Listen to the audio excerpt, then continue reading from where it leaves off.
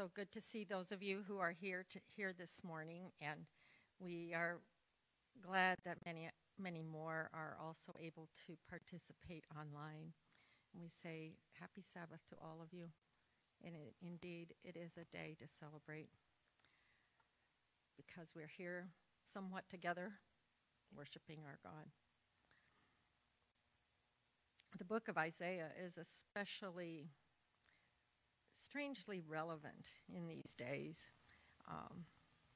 You wouldn't think a book as old as that would have something to say about the year 2020 or 2021, but it sure does. And as I've been blessed to study the lesson in our Sabbath School quarterly these weeks, I've just been reconvinced of that truth.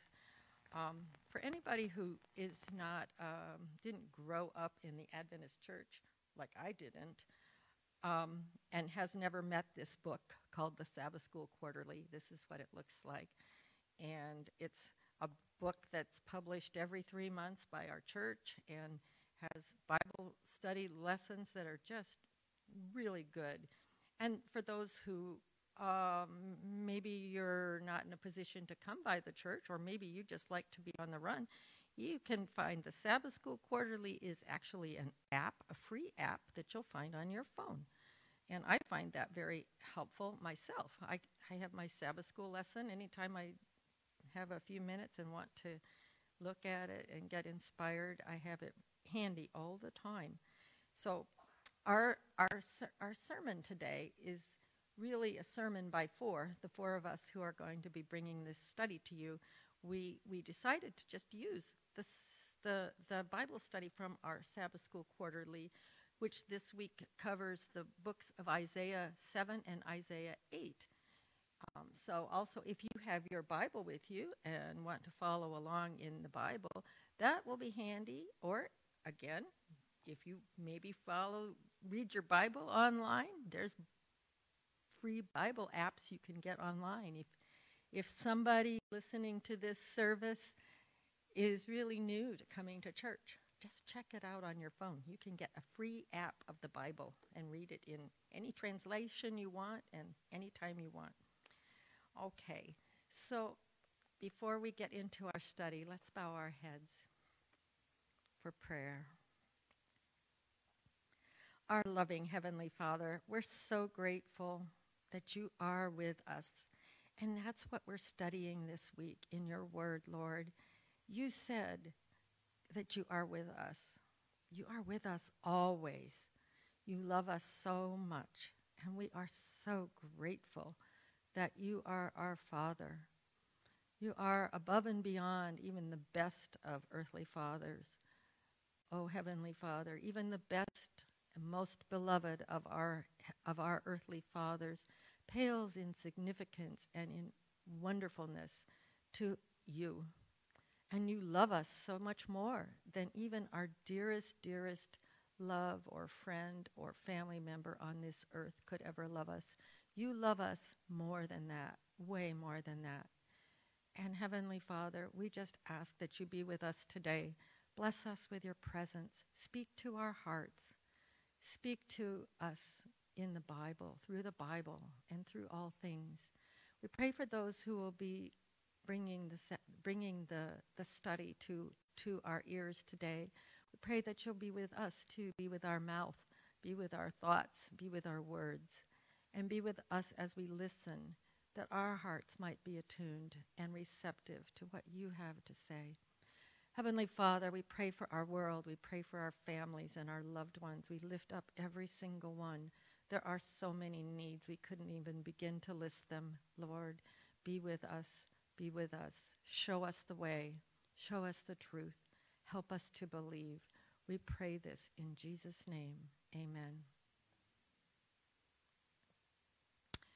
So, to get you oriented where we are in our reading of the Bible and the book of Isaiah, the book of Isaiah is written by a prophet.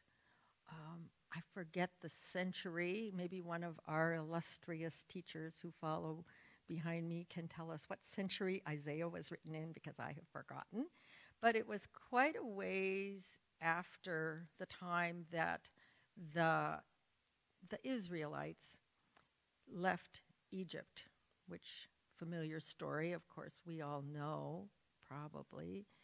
Um, the patriarch Abraham had a son who had a son whose name was Jacob and who was later renamed Israel by God. And then Israel had 12 sons who life went on, and they went to Egypt and they became slaves in Egypt. And some 100 years or 150 years later, Moses led them out of Egypt, and they all settled in what they called the Promised Land, which was the land where their grandfather Abraham had homesteaded. And the descendants of these 12 brothers, the sons of Israel, each had a territory, and at first they cooperated and they worked together and they regarded one another as family. And as sometimes happens, things degenerated over the years and over the centuries until at the time of Isaiah, what had happened is so many of the children of Israel had basically left the faith, strayed away and either become sort of half and half, sort of like nominal Christians, only they weren't Christians back then, but nominal Israelites, and just basically doing their own thing and following worldly ways. And God knew that that was not going to do them well, and they had enemies. And how can you have God's strength and protection if you're totally ignoring Him and going your own way? So that's the setting for the book of Isaiah. The book of Isaiah is God's messages to the people as he earnestly desires to draw them back to himself and to bless them. Isaiah, if you just pick it up and read it, that book, it sounds harsh and mean and cruel, but God is describing what happens without him, and he's saying, people, this does not need to happen to you. Come back, return to me. So we are reading the wonderful prophecies that Isaiah gave and that the people received. I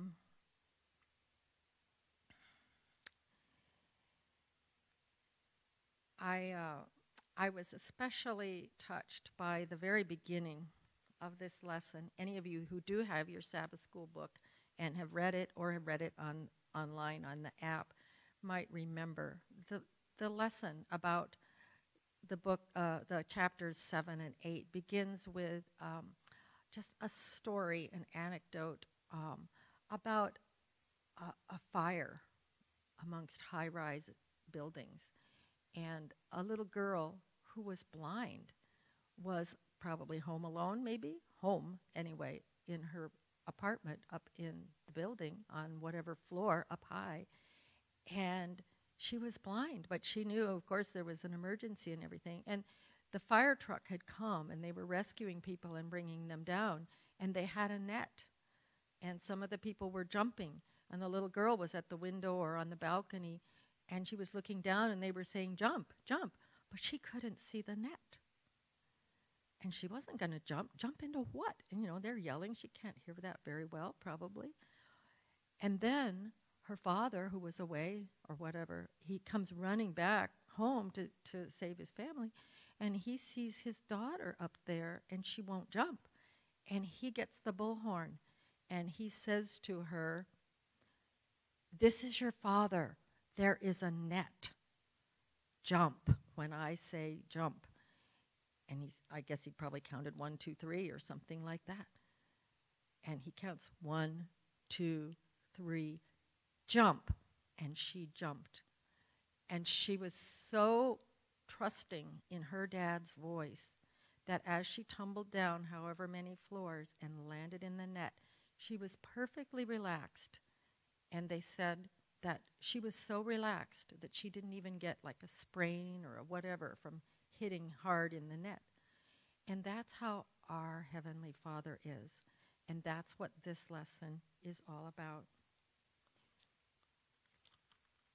So I'm going to turn you over to our Sabbath school teachers. The first two sections of our study are going to be covered by Mary Ann Rule. The first section is called Prophecy Fulfilled and Foreseen Consequences. And you can kind of go along with that thought based on what I was telling you about where the people were at. The next section, or the next teacher, is going to be Sharon Foster, who introduced our worship today.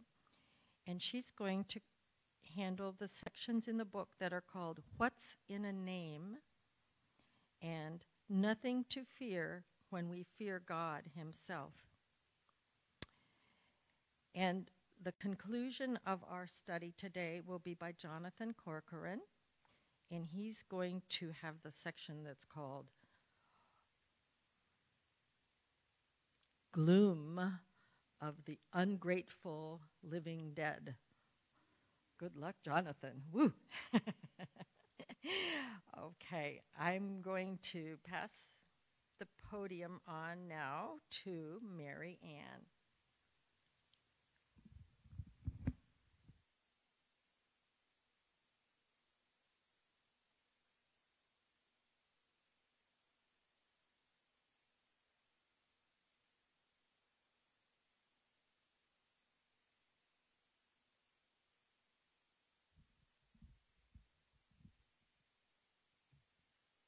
Good morning, church. What an honor it is to be here with you and with those that are online to worship our God on this beautiful Sabbath day. This was a pretty monumental week for Americans.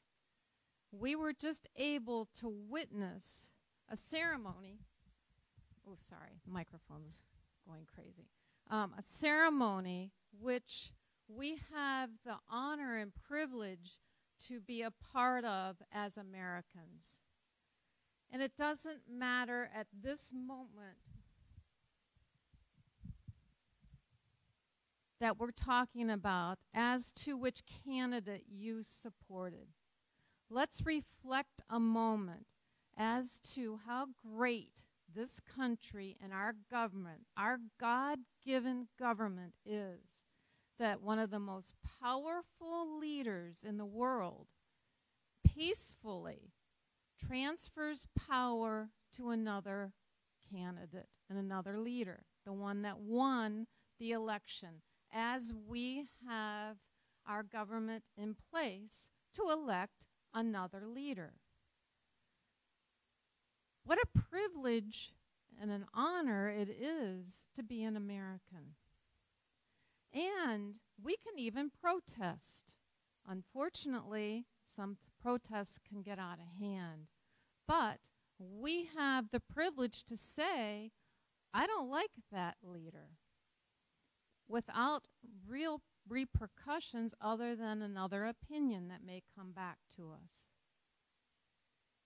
So I'm very grateful, and I don't take for granted the sacrifices that have been made for this government to exist and have this peaceful transition.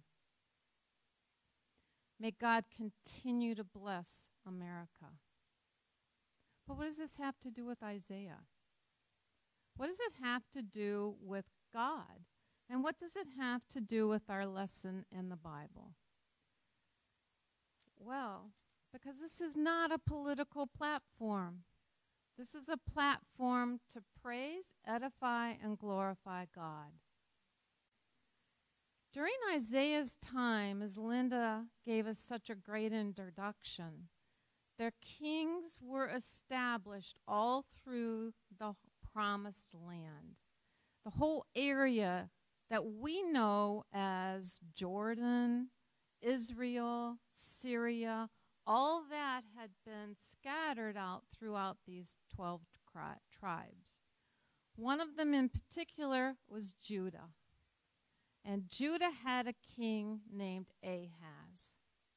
And Judah was a bad king. Don't take my word for it. Take the Bible's word for it. And I'm going to read to you a excerpt from 2 Kings 16:2-4. Once again, that's 2 Kings 16:2-4. Now, what does this ancient book and this ancient king that happened before Christ was born, not even a little, it's over 700 years before Christ was born. What does that have to do with us today? Well, God gives us all of this history that happened over time, and to give us this faith and confidence in Him that He is in control, even if the person that is the leader is not the leader you would choose, and can be bad, and bad to a degree of evil that we don't witness. So again, I'm going to read to you 2 Kings 16:2-4. And this is about King Ahaz. Unlike David his father, he did not do what was right in the eyes of the Lord his God. He even sacrificed his son in fire, following the detestable ways of the nations the Lord had driven out before the Israelites. So, that's pretty bad. That's pretty evil. That not only is he not following God's ways, he has sunk so deep into the darkness that he sacrificed his own son. And he's king of Judah. So, let's talk a little bit more about Ahaz. And he was a weak man whose foundation was not the foundation of God. As Linda said, some of these kings were sort of in and sort of out. Well, you can't be just sort of in for God. If you're just sort of in for God, you aren't in for God. You cannot live and believe in the ways that are evil, but yet be for God. It's just impossible. Well, that's what Ahaz was doing. And he was very weak and very fearful. And he really kind of had a lot on his mind. He's a very small country. He does not have a wealthy and a large army, let's say. And the Syrian government that was way at the top was going to attack and was conquering. That's what they did. But in addition to that, his brother nations, Israel and Syria, were plotting to conquer Judah and put in a straw king in his place so they would be a little bit more powerful over Syria. So Ahaz was concerned not only about this conquering Syria, but about Israel and Syria. So what does he do? He decides, you know what? I think what I'm going to do is partner up with this other evil king that is not a godly king, and he's going to partner with him in Assyria, the big conquering nation. So to show his goodwill to this king, he decimates the temple of God and the treasures in the temple of God and gives them to this king and says, oh, my allegiance is with you. And he goes further. He builds a temple in Judah to worship in the worldly manner and to worship their gods. And you know what that does? That's telling the other world, my God isn't strong enough. I can't rely on the God, my God. I need to rely on your gods. Gods that are wooden, gods that are bronze, gods that are make-believe, and not our Almighty Lord God. So he thought that King Assyria would protect him.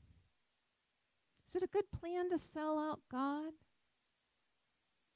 I don't think so. So how is God supposed to get through to this evil man? And God knows the beginning to the end. And even in his omniscient presence and omnipotent manner, he still appeals to Ahaz. And how does he do that? He uses the prophet Isaiah to appeal to Ahaz and gives him a chance, more than a chance. So I'm going to read to you Isaiah 7, verses 7 to 9. And this is the appeal of the appeal of God through his vessel Isaiah. Again, that's Isaiah 7, verses 7 to 9. So what he's saying to him about Israel and Syria. So this is the first appeal, and he's telling him what's going to happen. Yet this is what the sovereign Lord says. It will not take place. It will not happen. For the head of Aram, which is Syria, is Damascus, and the head of Damascus is only Rezin. Within 65 years, Israel will be too shattered to be a people. The head of Israel is Shamariah, and the head of Shamariah is only Remaliah's son. If you do not stand firm in your faith, you will not stand at all. So what he's saying is, trust me. Trust your Lord and God. It's pretty applicable to today, because some people aren't very happy about who is our leader. And others think, that I am happy. We chose the right one. But stand in your faith. Trust and believe, or you will not stand at all. But Ahaz didn't believe him. But did God give up? Did he walk away? And all through this millennial time, God has been appealing to the people and to the kings, just like Linda gave us on our intro. So when Ahaz rejects God's offer and his prophecy, he still used Isaiah to tell Ahaz, to appeal to him with a blessing. So I'm going to read to you Isaiah 7, 10 through 12.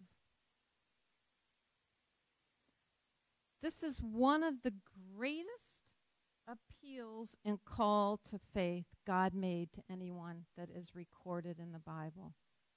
This is similar to God asking Solomon, ask me for whatever you want, and I will give it to you. And Solomon asked for more wisdom. Let's see, what does Ahaz do? Again, I'm going to read Isaiah 7, 10 through 12. Again, the Lord spoke to Ahaz. Ask the Lord your God for a sign, whether in the deepest depths or the highest heights. But Ahaz says, I will not ask. I will not put the Lord to test. Seems rather admirable. I will not put the Lord to test. But Ahaz isn't asking for the sign. The Lord himself, through Isaiah, is asking for him to ask anything. And he rebukes God. So, did the Lord know how evil Ahaz was? Yes. Did the Lord know that Ahaz was going to reject him? Most likely. Did God still try and try and try to reach this man's heart? Absolutely. Until it was so cold, his heart was so cold and so much like stone, and he was so fearful.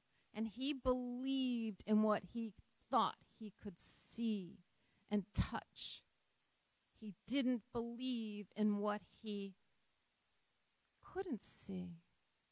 And he couldn't see it because he didn't have a relationship with God. God doesn't just show up at a moment. God doesn't just show up when things are bad or when things are good. He's with us all the time. So put your trust in the Lord God every single day and watch how your relationship with him will grow.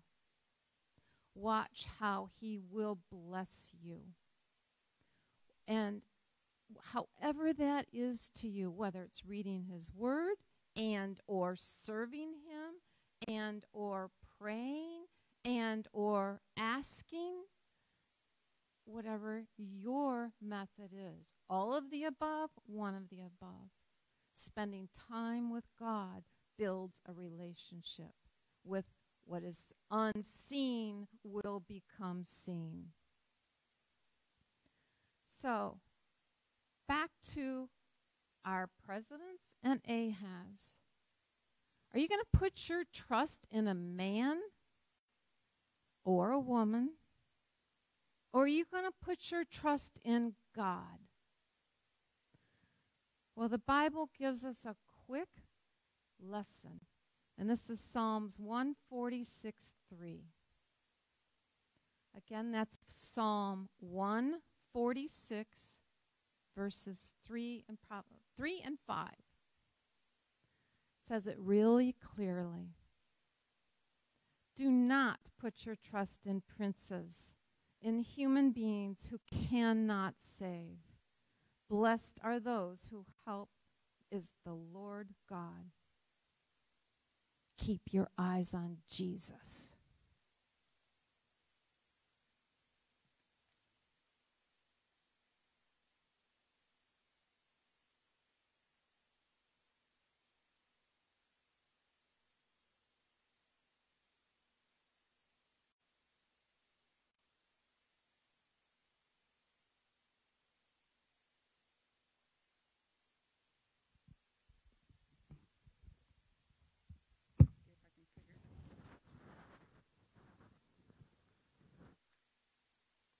All right. My sections start with Isaiah 8. And as is so often the case with Bible writers, especially those who were doing prophecies, they tell you something, and then they go back and tell you it again in a little more detail. And that's exactly what we're finding here in Isaiah 7 and 8. Isaiah 8 is kind of recovering what was said in Isaiah 7 and adding to it. Our passage for this section is the first few chapters of chapter 8, or the first verses of chapter 8.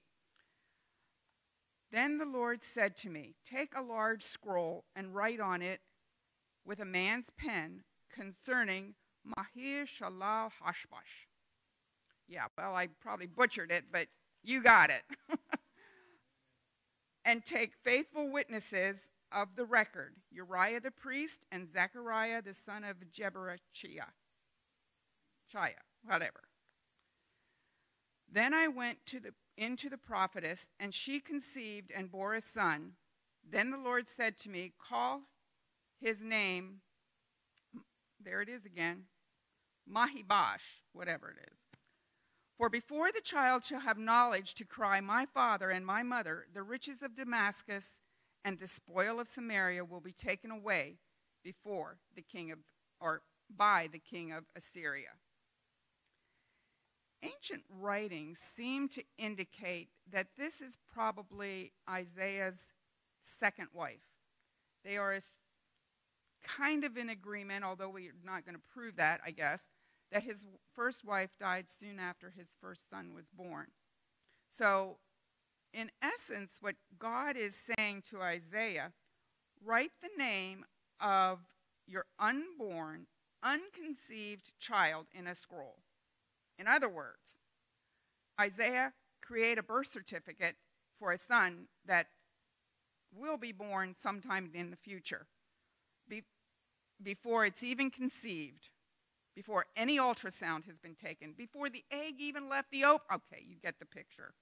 This is way before this child was even known about, and Isaiah is naming him. You see, God was with them even before the sign that he was given and before they could even understand the sign. So that when Isaiah is recording this name, it's already a prophecy. The name meant swift is booty and speedy is the prey. Recording that they would be prey, and it would happen rather swiftly that the assets of their land would be taken. This child was a warning to the nation of God's predictions, both for Judah, for their enemies, and for them eventually themselves. Before the child would be able to understand how to save father and mother, the spoils of war from the capitals of Syria and northern Israel, who were Judah's enemies threatening them at this time, would be taken by Assyria. And do you know that within 2 years, Damascus was plundered by the Assyrians? How old's a child when they usually start talking? Sometimes about 1, they're saying mama, or at least we hope they're saying mama. I'm not sure if they have any understanding of it. But by the time a child's 2, they usually are able to understand who mama is and dada and talking. So by the time this child is 2, this prophecy has been fulfilled. And it was 12 years later that Israel was totally devastated. Now, the interesting thing to me is that in this society, in the Middle Eastern society, especially with Jews, age 12 was the age of maturity. By the time the child was 12, they were considered adults. Many of the girls were even married by the time they were 12, 13 years old at that time. So by the time this child is grown, your enemies are going to be destroyed. But like Marianne told us, Ahaz did not believe that. Do I ever get tired of waiting for God to act? Ahaz didn't even seem to wait. Now Isaiah goes into a portion of his instructions to us where he gives 3 contrasts for Judah to consider when they're trying to make this decision. The first one is about waters. They were supposed to choose whether they wanted the gently flowing waters of God's care or the mighty flood that Assyria would overwhelm them with. And in Isaiah 8, verses 5 to 8, the Lord spoke to me again and said, "My care for the people of Judah is like the gently flowing waters of Shiloh, but they have rejected it. They are rejoicing over what will happen to King Rezin and King Pekah. Therefore, the Lord will overwhelm them with a mighty flood from the Euphrates River, the king of Assyria and all his glory. This flood will overflow all its channels and sweep into Judah until it is chin deep. It will spread its wings, submerging your land from one end to the other. O Emmanuel." How gracious of God to say this destruction is going to be pretty total. O Emmanuel. Despite the destruction coming, God is not leaving them. Emmanuel, as you probably know, is God with us. Excuse me. The phrase "refused the waters of Shiloh" in essence says that they refused God's sign and his intervention. So the mighty flood from the river Euphrates would overtake them. Because Judah had refused God's message of assurance, they would be overwhelmed with the mighty power of Assyria, which was represented by the flooding waters from the river Euphrates. Assyria would swoop in all the way to its next victim, Judah. As verse 8 had said, then it will sweep into Judah and spread its wings and fill the breadth of your land. Ahaz had turned to Assyria. The names of Isaiah's son referred to Judah as well as to northern Israel, that swift is the booty, speedy is the prey, but a remnant shall return. We learned last week, I think, if you studied your lesson, that Isaiah's first son's name meant, but a remnant shall return. They were a prophecy to what was coming, to be about what was coming. And was there still hope? Because although Assyria would fill Emmanuel's land, they still had the promise that God was with them. So God's message to them is that there are judgments coming on God's enemies in Judah and the other nations. Even so, the Lord will be with his faithful survivors and restore them to their land. Never forget, despite our own failings and our own falling, God is still calling and still wants to be with us. Moving on then to the next few verses, we are going to learn about nothing to fear when we fear God. These verses supply the second contrast that has been presented by Isaiah. Choose a trap or choose a sanctuary. And he says it this way: the Lord has given me a strong warning not to think like everyone else does. He says, don't call everything a conspiracy like they do, and don't live in dread of what frightens them. Make the Lord of heaven's armies holy in your life. He is the one you should fear. He is the one who should make you tremble. He will keep you safe. He will be your sanctuary. But to Israel and Judah, he will be a stone that makes people stumble, a rock that makes them fall. And for the people of Jerusalem, he will be a trap and a snare. Many will stumble and fall, never to rise again. They will be snared and captured. God's prophecy here will come true. They had the choice to make that it would not have to come true, but they chose a different path. In his first inaugural address on March 4, 1933, President Franklin D. Roosevelt told a nation disheartened by the Great Depression, the only thing we have to fear is fear itself.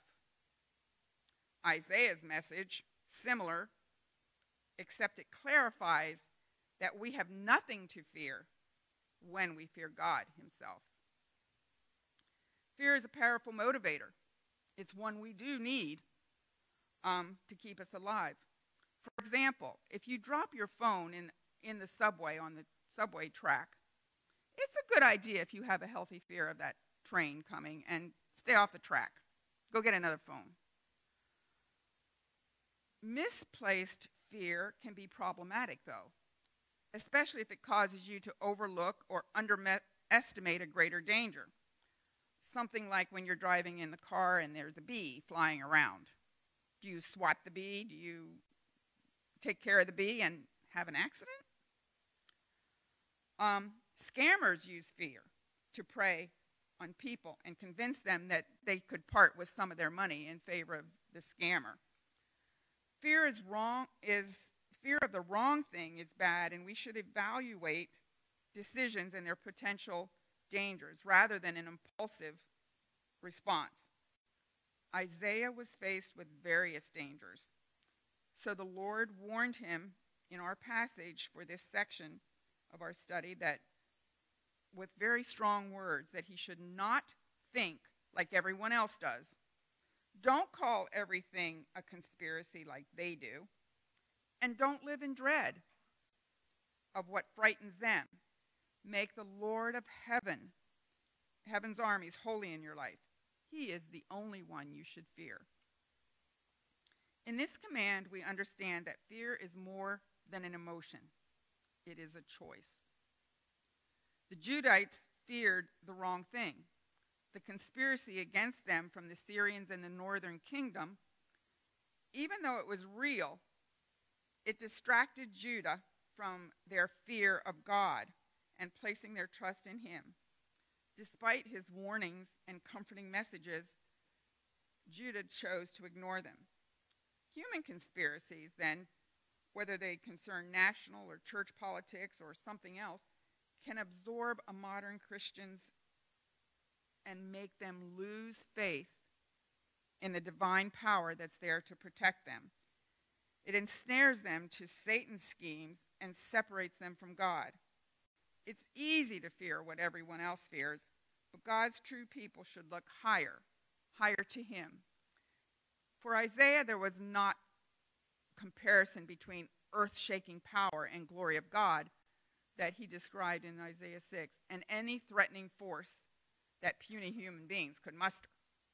He had no reason to fear the earthly troubles that his fellow citizens feared, because the true fear of God is holy means that you recognize in him the ultimate power of the universe, and such fear overcomes any other fear.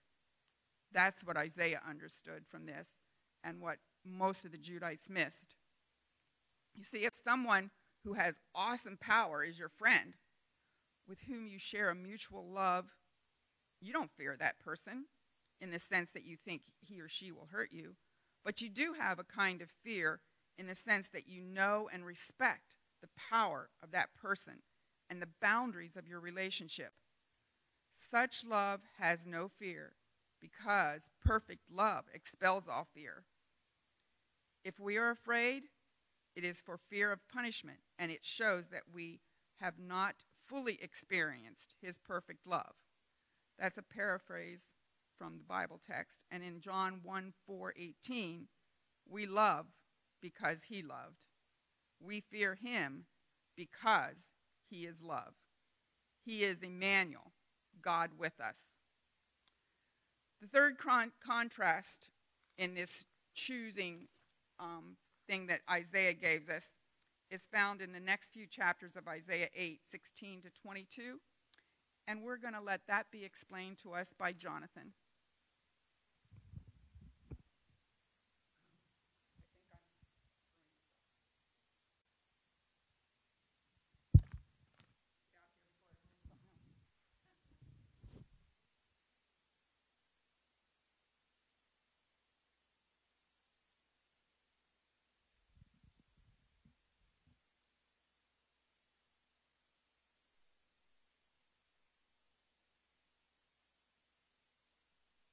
Guys, right when she said, I'm going to let Jonathan explain that, I all of a sudden realized the gravity that rests on my shoulders, so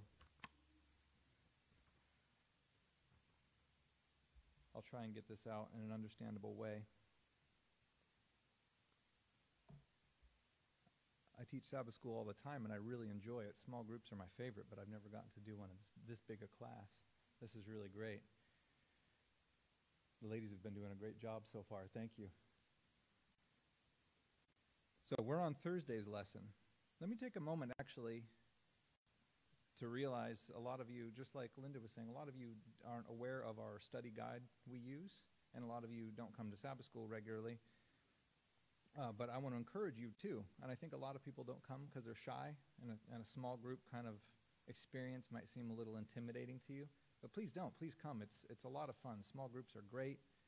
We get to talk. We get to discuss. I'd much rather sit and talk with you than preach, you know, because preaching is one way, talking is two way, and I like that a lot. I learn just as much from the class every week as I think as the students do, and we have a great time. And the study outline is great. The study outline that our conference has come up with, the pastor was telling me, if you go through it in its entirety, which I believe it's 5 years, he said at the end of it, had you paid attention, you'd about have a theological degree, because that's about what they cover in college in that way. So if you take the time to go through it and try and understand it as they package it to you, it's really a wonderful blessing, and it's free. You can get it online. You can download it. We ran out here. So I've actually been printing them out every week for the people who show up in class who don't have their own. So yeah, get into it. It's really a lot of fun. So we're on Thursday's lesson now, which is discussing the gloom of the ungrateful living dead. And this is discussing the aspect of where we are in Isaiah, where the pagan culture that they were steeped in, the king was steeped in, was consulting mediums and spirits. They were really very much tied into the occult, and they hadn't gotten that from God and God's religion. This was something God, through his love and mercy, had told them to stay away from for their own good. But they had really, really dived in with both feet. And we can see that. What I'd like you to do in true Sabbath school class form, I'd like you to turn there with me to Isaiah 8. I want to hear Bible pages turning. I want them to be turning so furiously I can feel it in my hair. I want you guys participating. Isaiah 8, 16, we're going to go through 22. And you guys will probably recognize some of these verses as something that you've heard a lot, maybe not in their entirety. So Isaiah 8, verses 16, we're going to start there. Bind up the testimony, seal the law among my disciples, and I will wait on the Lord, who hides his face from the house of Jacob. I love that text. That was our memory text for the week. Verse 17, I will wait on the Lord, who hides his face from the house of Jacob. Basically, Isaiah is saying, although God is hiding his face from our nation right now because of our actions, I will wait on him. I will have faith in him. That's a wonderful, wonderful text. It's very reassuring, and I love that if you actually take the time to read through Isaiah, I understand it's a very thick book. It's like eating a very thick stew. It's very, very good for you. And if you're new to this, don't be discouraged. It's a wonderfully complex and thick book, but if every time you go through it, every time you read it, you'll pick out more and more and more. It's multi-layered. A lot of people who don't know God and they don't know the scriptures, they may pick it up, they may pick up the Bible, and they can just randomly come to almost any spot in the Bible, and they might think, this doesn't make sense to me. This is a bit strange. The language, the culture is different than ours. And even so, even though it's in our language, it's still very powerful. It's very deep. So it takes a lot of going over it and a lot of cross-reference to really understand the depth of it, because how else could God convey the great depth of what he wants to say to us? It can't just simply be on the surface. We need to go through it. So let me just encourage you, don't be discouraged. Some of the places you won't understand, you'll put a pin in it, say, I'll come back later to that. And that happens to me all the time. Like, I genuinely do not comprehend this paragraph. I can't for the life of me make sense of it. But you continue reading through Scripture, and it ties into somewhere else in Scripture, and you go, oh, that's what he was referencing. That makes sense. So don't be discouraged. Keep reading through. So we're on verse 18 now. Here am I and the children whom the Lord has given me. We are the signs and wonders in Israel, from the Lord of hosts who dwells in Mount Zion. You can see the poetic language he's using. Him and his children, Marianne was talking about it. They had names that meant something. They were prophetic. So they were a living parable to the community around them. God was conveying that message in that way. And in verse 19, and when they say to you, seek those who are mediums and wizards, who whisper and mutter, should not a people seek their God? Should they seek the dead on behalf of the living? In verse 20, to the law and to the testimony, if they do not speak according to this word, it is because there is no light in them.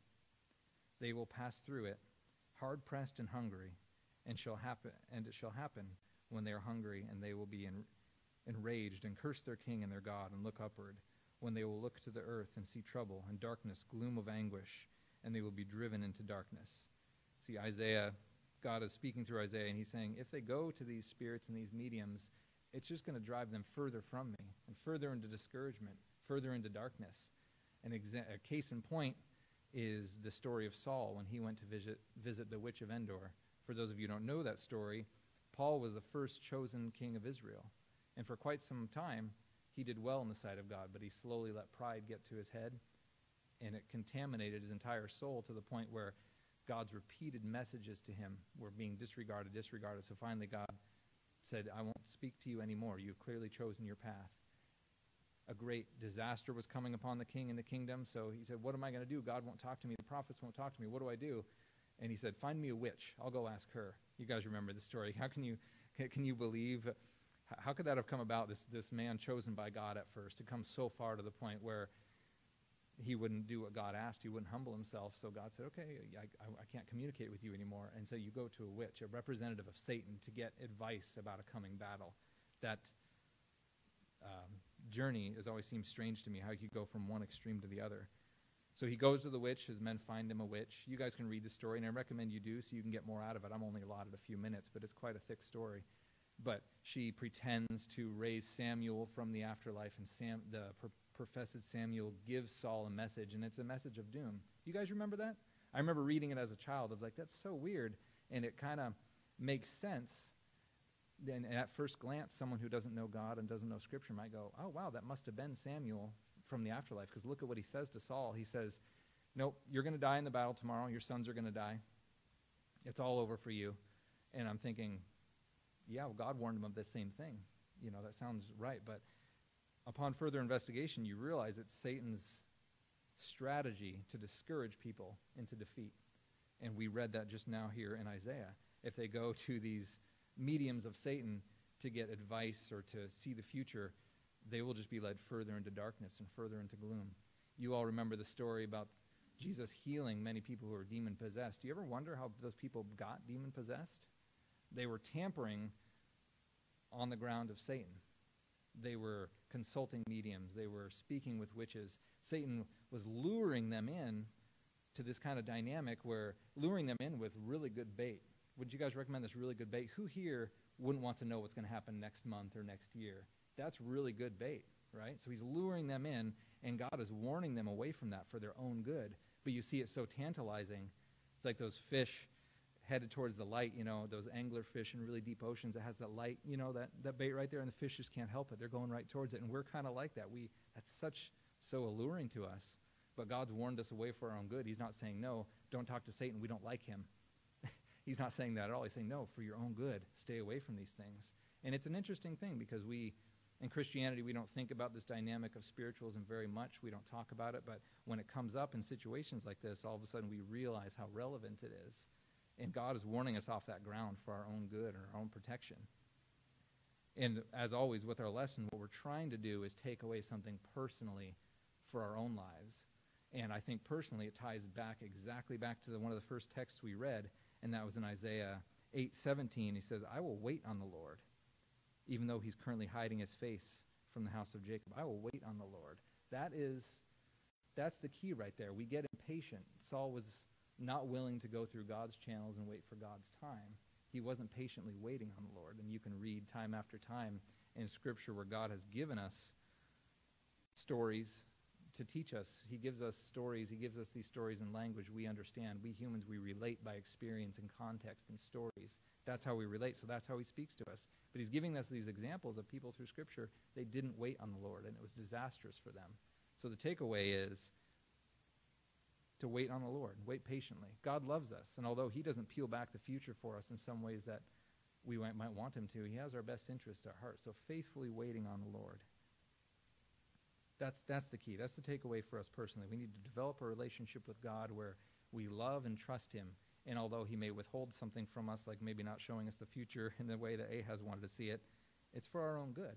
He does that for our own good. God absolutely loves us. We need to realize and trust in the level of God has for us. Amen? We could talk a lot more about this issue. It's a very, very packed issue, but they only gave me 8 minutes, so I hope it was a blessing.